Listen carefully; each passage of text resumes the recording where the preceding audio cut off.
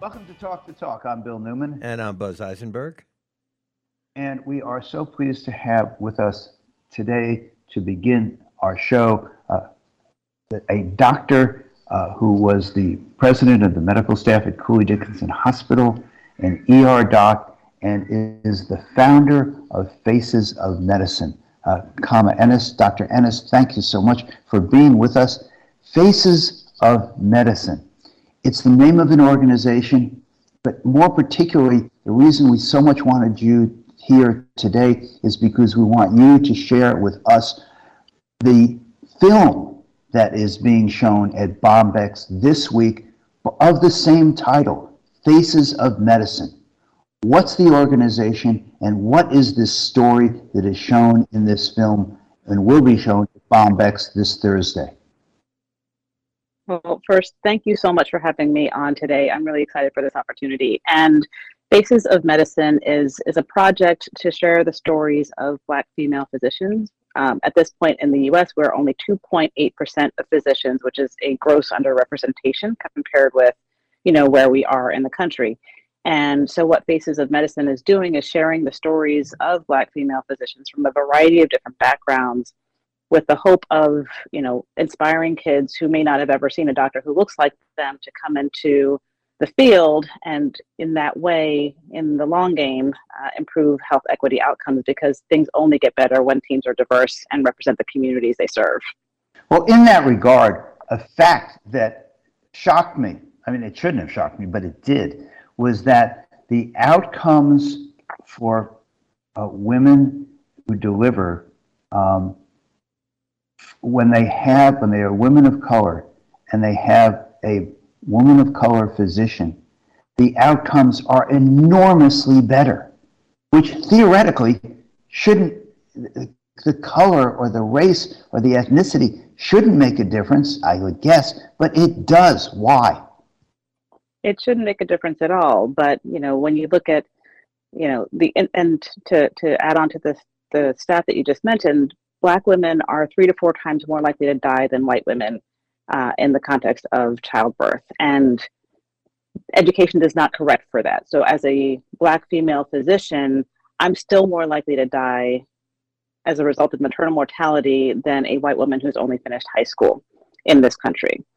And the same is true in terms of infant mortality. Black babies are 2 or 3 times more likely to die than white infants in the first year, and that disparity drops in half if the pediatrician is Black.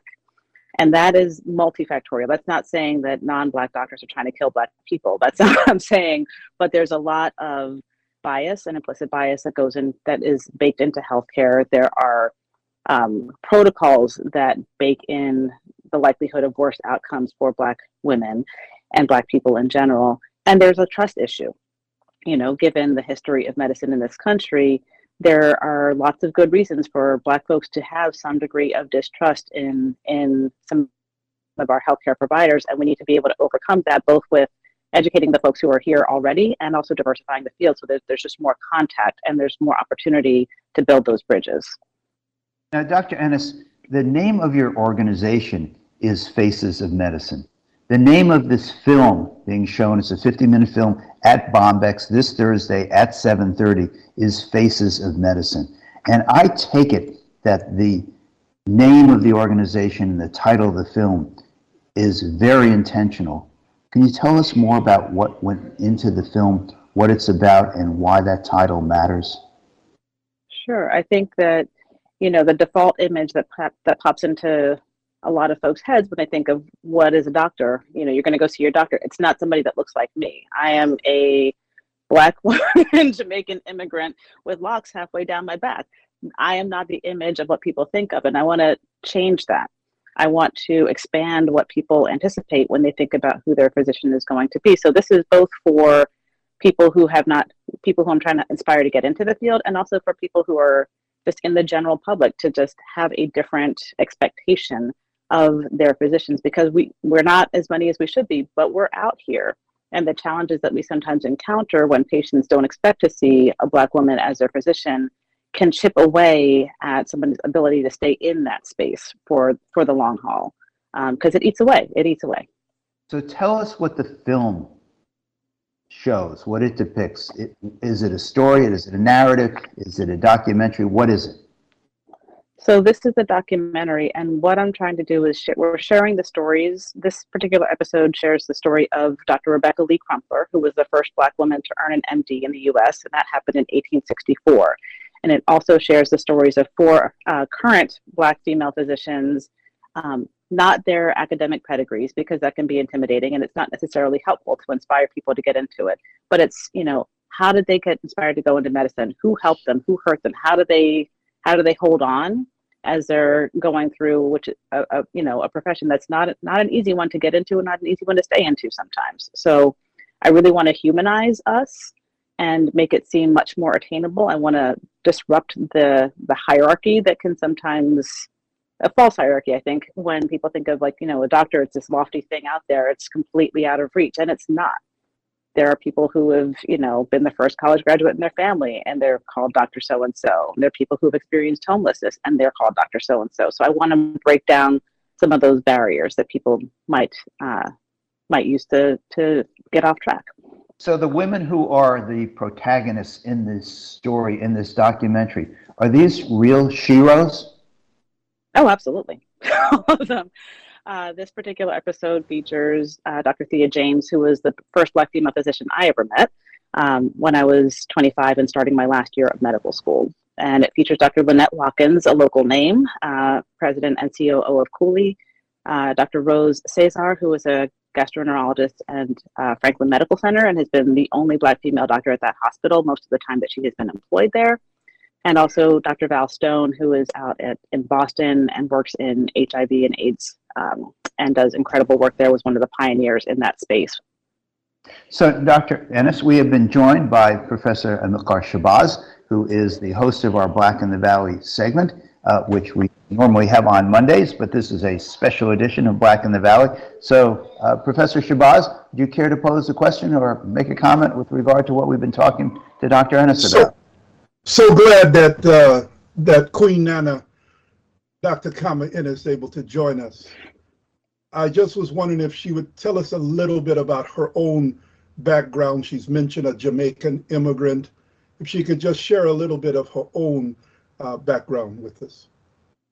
Sure. Part of what started this project was I wanted to, when I was shifting gears in terms of where I was working, I wanted to replace myself at the hospital, essentially, because at that time I was one of two Black doctors working at the hospital. And when one leaves, and when you reduce a population by 50%, when one person leaves, then there's an issue. It's different now, I'm happy to say, but when I thought about it, I was like, well, let me just tell my story. And I realized that my story is not representative of everybody, but I was a toddler when my family came to the US.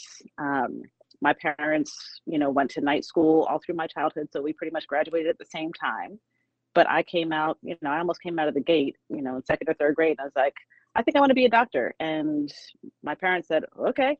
They didn't know they didn't know the stats. They didn't know the pretty low likelihood of success, but they didn't stop me or get in my way. They just said, okay, work hard at school.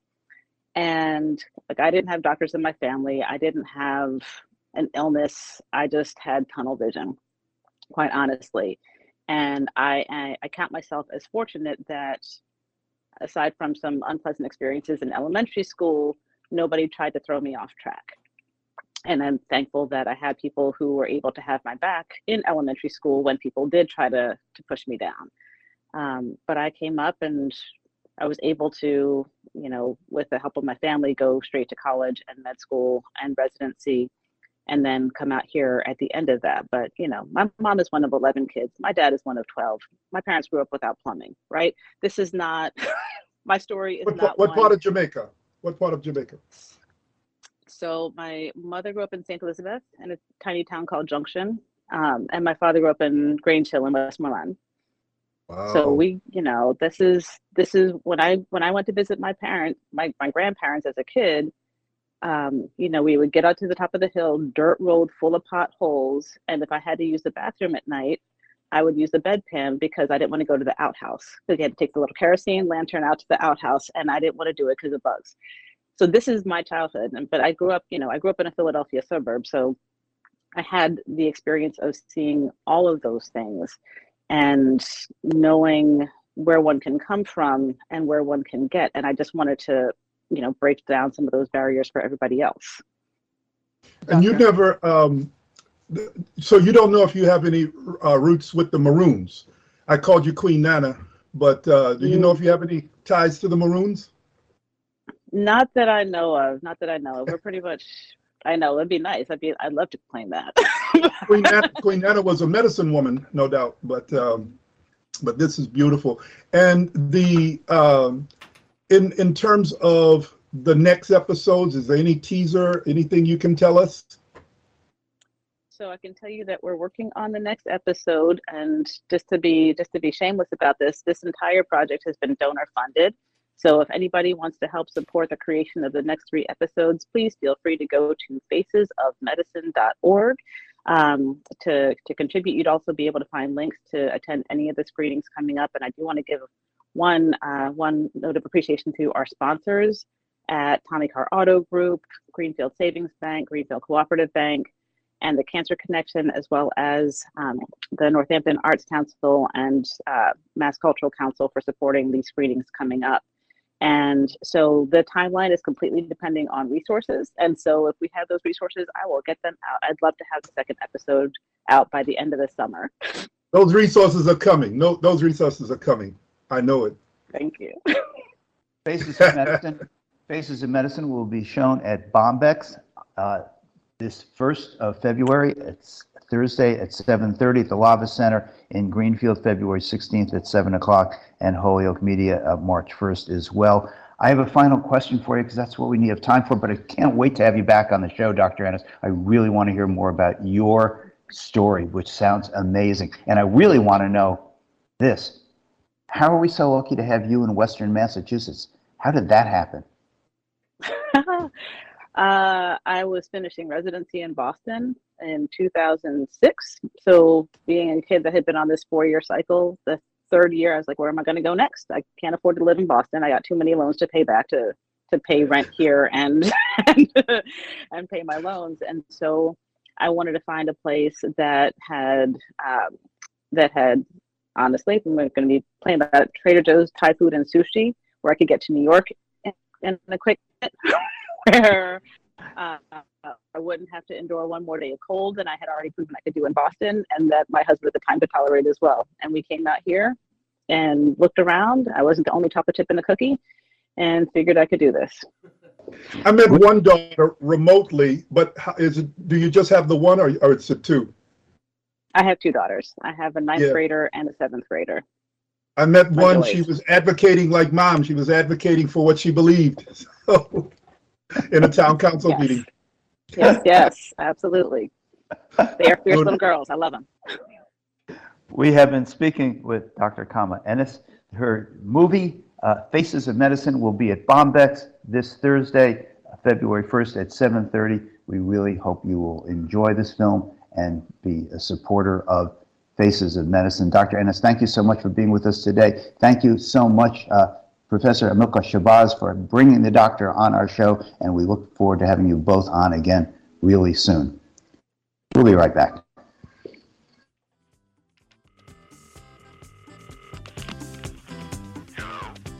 You're listening to Talk the Talk with Bill Newman and Buzz Eisenberg.